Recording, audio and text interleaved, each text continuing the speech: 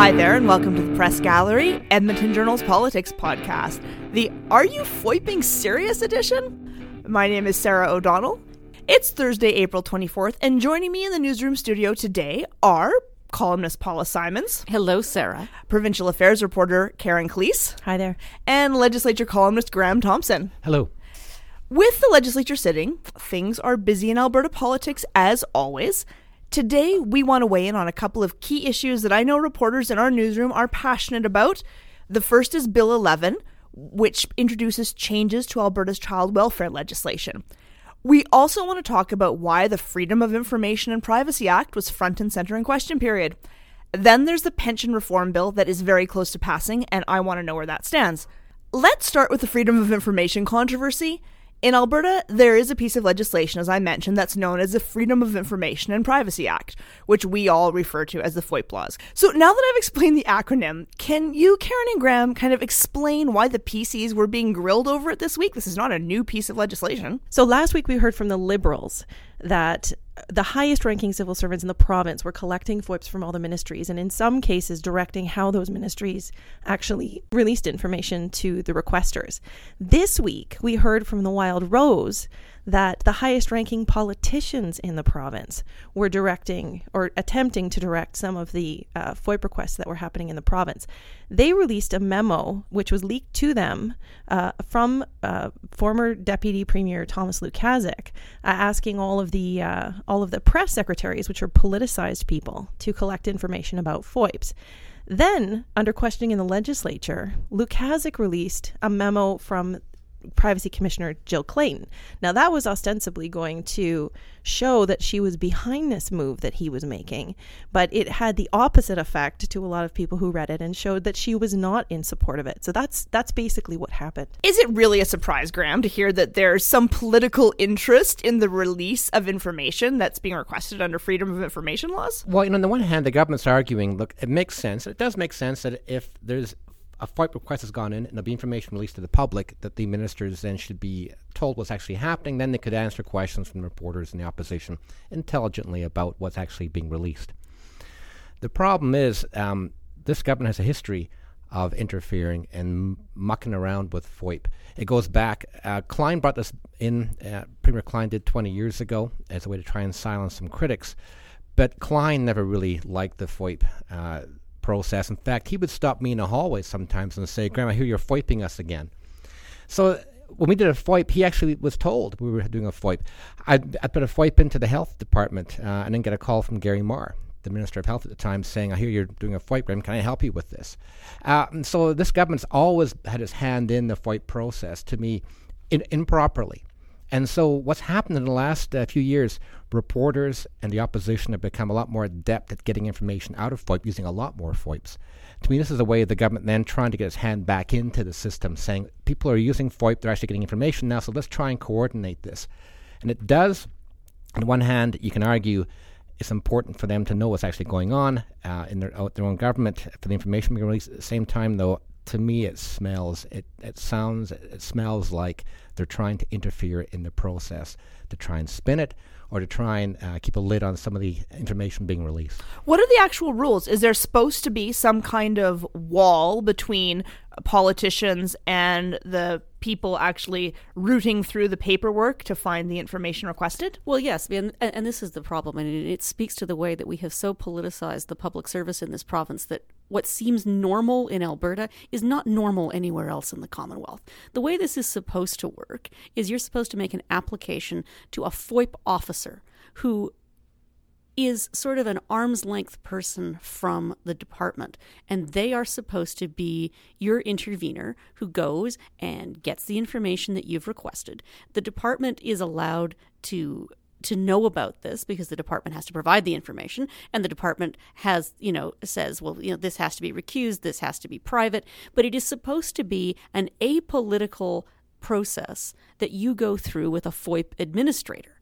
But as Graham says, when I saw this story breaking on Twitter, I laughed because I said it reminds me of, the Vichy Captain Louis Renault in Casablanca, who is shocked to find that there is gambling going on in the back of Rick's casino.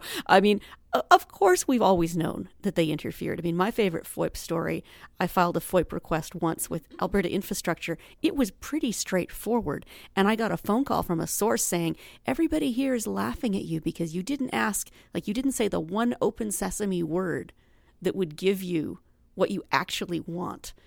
And so I quickly called and said, oh, I just wanted to clarify my request. So, I mean, there's no doubt that this is a game that the government plays with politicians. But I think what was particularly egregious this week was when Thomas Lukaszuk tried to make it sound as though Jill Clayton, the Information and Privacy Commissioner, had signed off on his fabulous new policy.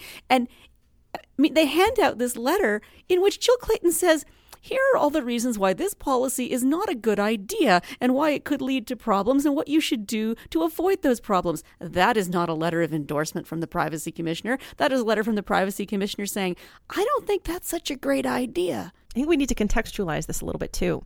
So our Fatal Care series, which we'll talk about in a minute, broke on the Monday. And by Wednesday, Deputy Premier Thomas Lukaszuk was on the phone with the Privacy Commissioner trying to establish a new process for managing high-profile FOIPs, specifically from media and opposition parties. What they wanted to do was control the release of this information. Now, the Premier said yesterday, denied completely that it had anything to do with the Fatal Care series, but I mean, it is laughable. By Friday, they had implemented this new process. So there's that. I think the other thing that's really important to notice here is that Paula and Graham and I, and anybody in journalism or in politics will know that the FOIP process is heavily, heavily politicized, that they mess with your FOIPs all the time. But what we had this week that we've never seen before is documented proof. And it reaches right up into the Premier's office. This was not just a memo sent among civil servants. This was not just some backroom chatter or phone call from someone inside the system like Paula got saying, they're messing with your request. This was a documented memo from the Deputy Premier to the Premier saying we are instituting a politicized process to meddle in FOIP requests, and that is unprecedented. Somebody should FOIP the response to the FOIP controversy this week within government. To me, this also ties into leadership. You're going to wonder about Lukaszuk's chances if he's interested in becoming a leader for a couple of reasons. One is this is a bit of a scandal. It may be inside baseball to us, but it still does not look good on him. This is very much the old school way of doing things. And second of all, you got to question his judgment. I think Paul is right. When he puts that letter out from Jill Clayton saying this is actually her endorsing me, says Lukaszuk, you're thinking, no, it doesn't at all. So either you're misreading this or you're trying to foist one on people. You don't really understand this issue. It does not look good on Lukaszuk on many different levels. You don't think it just shows he's a glass half full kind of guy?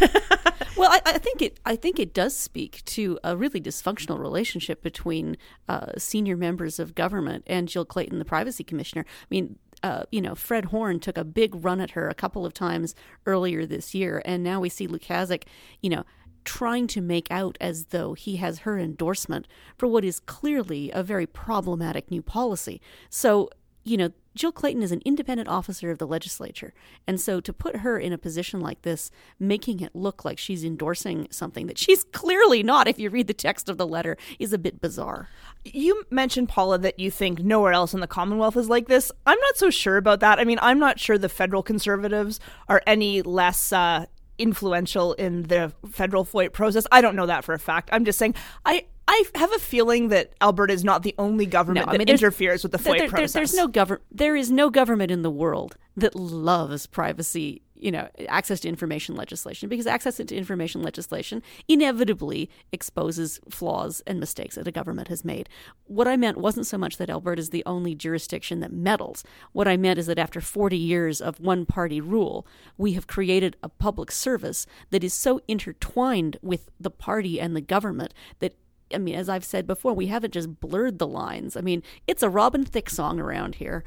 The images. Does this show that there need to be changes to FOIP laws? Have any of the parties actually suggested, because of this, we need to make actual changes? We haven't seen any calls for changes. But the thing is, the law itself is not a bad law. Like, if they actually would adhere to the law the way it stands right now and not get themselves mucking around with it, it'd be okay. But they do. And speaking of the federal government and FOIP, I've actually had more luck with the federal government getting information out of them than Alberta. It's even small things like the flight logs. You go back a decade ago, the FOIP, because Karen's involved in that, doing the FOIP to try and get the access to the government's flight logs. Whereas the federal government, you give them like a couple of bucks, and they'll give you the last decade of flight logs for every flight they've ever done.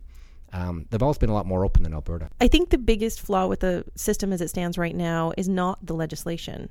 And all of the opposition parties yesterday, when I asked, said, we have an adequate oversight process in place. The problem is that Jill Clayton's office is dramatically underfunded. If you put in an access to information request, they have 30, 60 days to respond to you. If you don't like what they give you, you have the right to appeal to the commissioner's office. At this point, they are booking those appeals 2 years, 3 years in advance. I mean, you are waiting. That's why Fatal Care took 4 years, because the negotiation process and then waiting for Jill Clayton's office to answer was a 4-year process.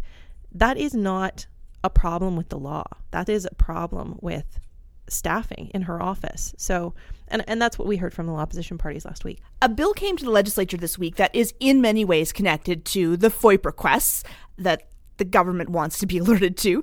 Bill 11 introduces changes to Alberta's Child, Youth and Family Enhancement Act, and it comes after your work, Karen, with Darcy Henton, that started with your simple request 4 years ago: just how many children have died while under the care of the child welfare system.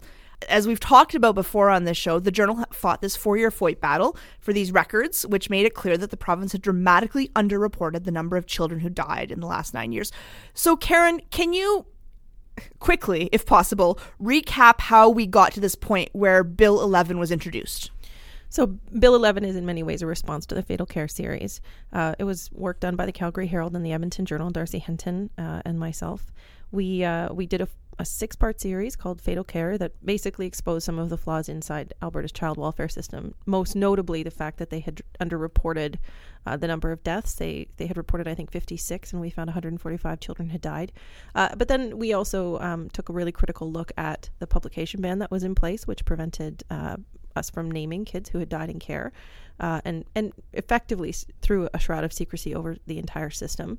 And then also a fairly in-depth look at precisely how we do and conduct child death reviews in Alberta. So we'll talk in a minute about how the law responds to those major things. What does it do in broad strokes then? Well, it does a couple of different things. And Manmeet Bholar, the new Minister of Human Services, made it very plain in his press conference. He said, this is not the complete revision. I didn't want to wait until I had a perfect law. We're going to keep revising. So this is sort of the first round of revisions. And some of them are not bad. What are they? So the Child and Youth Advocate has new expanded powers to investigate the deaths and serious injuries of children who die in care or while receiving protective services, including the right to investigate a death that happens up to 2 years after a child has left the system. So a child is adopted, a child is lost track of, a child is returned to their parents. This would give the child advocate the chance to say, if that child dies, especially a wrongful death, that he can still get learnings from it. Okay. It will require, and I know this sounds crazy, it will actually require the government to tell you how many children died in a year or sustained serious injuries. Shocking. Shocking. And it will kind of lift the publication ban. But as I ranted about at some length in my column today, it doesn't exactly lift the publication ban. It sort of, it takes the blankets off and shakes them. Another really important change to the legislation is that there are protections in place now for folks who are contributing to investigations that are conducted under the Act. So there are a number of different kinds of investigations that can take place. They're called quality assurance activities. But if you, say, are a frontline social worker and you have been caring for a child who's died in care, and you speak candidly and frankly to the investigators who are trying to understand what happened in the days and months leading up to the child's death, you are protected from any kind of legal action, from any kind of criminal charge, from any kind of civil charge. What you tell the investigators cannot be used against you. And I think that's important for a couple of reasons. Number one, it sends a very clear signal from the minister to the staff within the ministry that he wants to create conditions of openness within the ministry so that they're not wanting to ascribe blame. They're wanting to get to the bottom of it and find out what went wrong so they can fix it. Number two, it protects the people. And I think that's important, right? So it sends a very strong legal message that they are protected. So I think that's an important step forward from a quality assurance perspective. I say overall, it seems that it's actually a step in the right direction. That's a cliche, I know, but it seems that it's a couple of steps in the right direction. People are thinking that Manmeet Buller actually is sincere about making the system better. He's brought in some actual improvements. How it plays out, we'll wait and see. But this government is always like 2 steps ahead, 1 step back. Oh yes, big step I'm sorry, back. and what happens where they may give more powers to the child and youth advocate, but again the money isn't there to follow up, and that's an issue that's been we've discussed it with the privacy commissioner. You name an agent of the assembly, and odds are they have some pretty good powers. But the government makes sure that their money they get is usually less than they actually need to do their job properly. Right. So 2 steps forward and 1 step back is still 1 step forward. But Paula, can you briefly tell me why you are really not happy with the publication ban issue? I know you feel strongly about it. So All right. So what listeners need to understand is that Alberta is an outlier in North America. We have the most bizarre and draconian legislation around the reporting of the deaths of children in care. Nowhere else in North America has a law that makes it an offense for which a journalist can be fined or even go to jail for reporting accurately and truthfully on the circumstances surrounding the death of a child who is receiving protective services. And you're describing the bill as it sits now before amendment. The law as it sits now. Okay. So the amendment would get rid of the blanket publication ban. That is good. Very good. Here is the problem. It would also give the Crown the right to go for an ex parte secret order to a judge to impose a publication ban, to which the media and the parents of the child would have no advance notice and no right to challenge that ban when it's granted. After the ban is granted, assuming that it is, and the grounds to grant it would be that it's in the best interests of the surviving siblings of the dead child, or because it's what the dead child would have wanted, because so many 18-month-olds express their feelings about this, then, and only then, the media would have the right to challenge the ban after the fact. But the family would be stripped of any right to challenge the ban whatsoever. And the government says, oh, but they're giving the families more rights because the family would be able to speak privately about their child's death. It would not be a crime to tweet or have a Facebook blog about a child's death. But the families will still be prevented from having their stories told in the paper with their names and photographs attached, and the families lose whatever right they currently have under the law to appeal. So in fact, families arguably have fewer rights to have their children's stories told. The media has maybe more rights in some circumstances, but not others. What's also problematic is that the Crown can ask for a publication ban. The family members can ask for a publication ban. So if one family member wants one and another one doesn't, they can be at odds.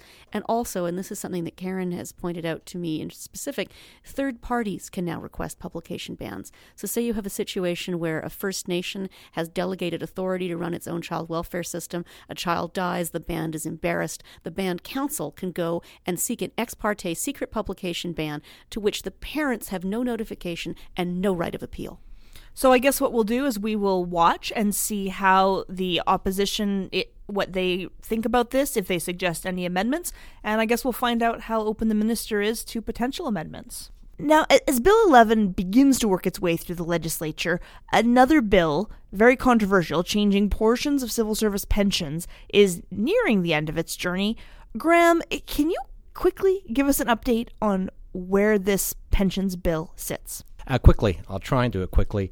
This is the government saying, look, we've got a $7 billion unfunded pension liability when it comes to public sector pensions. We're in deep trouble. Unions say, no, we don't. This will sort itself out. The government's saying, no, it won't.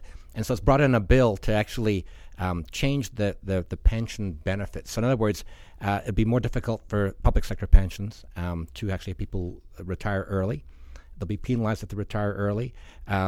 They will be forced perhaps to work longer and get fewer benefits. Union is saying this is completely unfair, and the pensions will work themselves out. Interesting wrinkle, though, is the Wild Roses' response to this. For some time, the Wild Roses have been sort of on the side of the government, very sympathetic to the fact they're going to cut costs and make these things sustainable. Last week, Wild Rose stood up and said, we're with the union, we're with the AUPE. Mm-hmm. It's saying, at the very least, the government should negotiate. It shouldn't impose. It should actually respect its workers. And I thought it was a really interesting 180-degree turn by the Wild Rose, which is trying to make itself more moderate to all kinds of people on many issues. And essentially, I mean, Danielle Smith said that the government has so poisoned labor relations, not just with the pensions bill, but with bills 45 and 46. You know, the implication of what she's saying is that when she is premier and needs to negotiate substantive changes, she's not going to be able to do so because everything is going to be so poisoned. It's a fascinating way of spinning things. But, you know, it just speaks to the fact there may well be a public policy need for pension reform to keep pensions sustainable as the population ages and as we have a demographic bubble. But that should have been done in collaboration with the unions. I mean, you need to, if you're going to make major changes to the pension plans, you need to get the unions on side and say, look, we need to make this sustainable, not just for your members today, but for your members 20 years from now. That can be done. That can be finessed. This government, not so good with the finesse.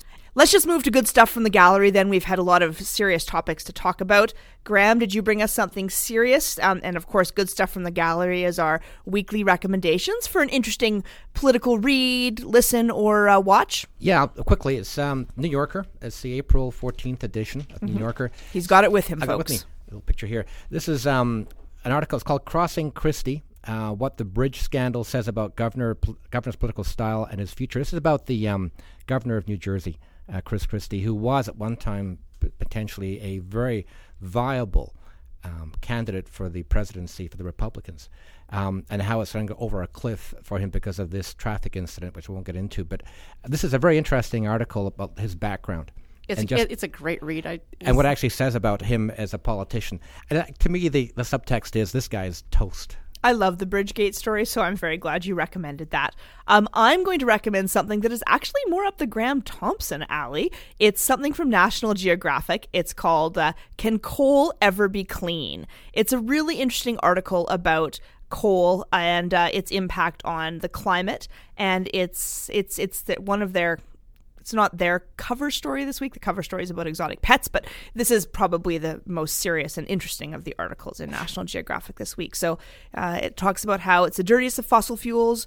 The world burns 8 billion tons of it a year with growing consequences, and the world must face the question. And it's interesting, of course, for Alberta because we do burn a lot of coal in our power plants. So I highly recommend this read in National Geographic. Is there an answer to the question? Well, I think we have to get rid of coal. That's the I think the answer is no. I think the answer is yeah, that's right. Yes, you're right. That is their answer. You're going to spoil it. Now they're not going to read it. I had a great editor once who said to me, anytime you see a headline that ends in a question, the answer is no. Yes. All right. Paula, what's your good stuff? All right. My good stuff is quite different. It's a really great, funny, yet awful piece from the Ottawa Citizen by their science writer, Tom Speer. What he did was he forged a fake research paper. He went online and he took little bits from papers on soil science and papers on medical stuff, cancer research, and he smooshed it all together into a complete work of sort of Lewis Carroll nonsense, so that a sentence starts off talking about soil science and morphs into talking about something completely different. And then he submitted it to a bunch of scientific sounding journals and found that people raced for the opportunity to publish his groundbreaking work from his imaginary University of Ottawa Carleton. And so it's a really funny but disturbing expose about a kind of vanity publishing in the scientific world. This isn't just a question of your Aunt Bertha publishing her memoirs and selling them at the farmer's market. These are people who look like they're publishing real scientific work in real scientific journals, the kind of thing that gets you, promotion at the university, but that there's a whole industry of people who are paying to have bad research published in really bad journals. But the great thing about this piece is that it's so extremely funny. In Tom's description of the article that he cobbled together from bits of crap that he plagiarized online, and the people who were just gleeful to publish it without any understanding of the gobbledygook he produced. And even when he admitted it's just plagiarized, they still said, "Fine, give us more money, and we'll still publish it." And that's so, awesome. I mean, it's not really a political piece, except that it speaks to a really important thing, because so many of our public policy decisions, whether it's on climate change or endangered species or where we put our medical research dollars, hinges on the reliability of scientific research. And if you can't trust academics and academic journals, it really begs really important questions about the social contract on which we base our public policy decisions. I like that you still believe that our public policy is actually rooted in science. I like that. I told you I'm crazy optimistic today. It stopped raining. That's right. And Karen, good stuff? Really, really briefly, Dying for a Drink, CBC, fantastic multi-part series about regulation of water in Peru and Canada's involvement in that. So a really great read, and I'm sure you'll link to it at the bottom of the... I will. Thank you very much. That's it for this week. You can find all previous episodes of The Press Gallery on edmontonjournal.com and on iTunes. Just search The Press Gallery and you'll find it. And please subscribe on iTunes and review us. We also live on SoundCloud, and you can talk to us on our Facebook page. I should look so cute. I should know this by now. Facebook.com/The Press Gallery. We'll be back next week. Thanks for listening.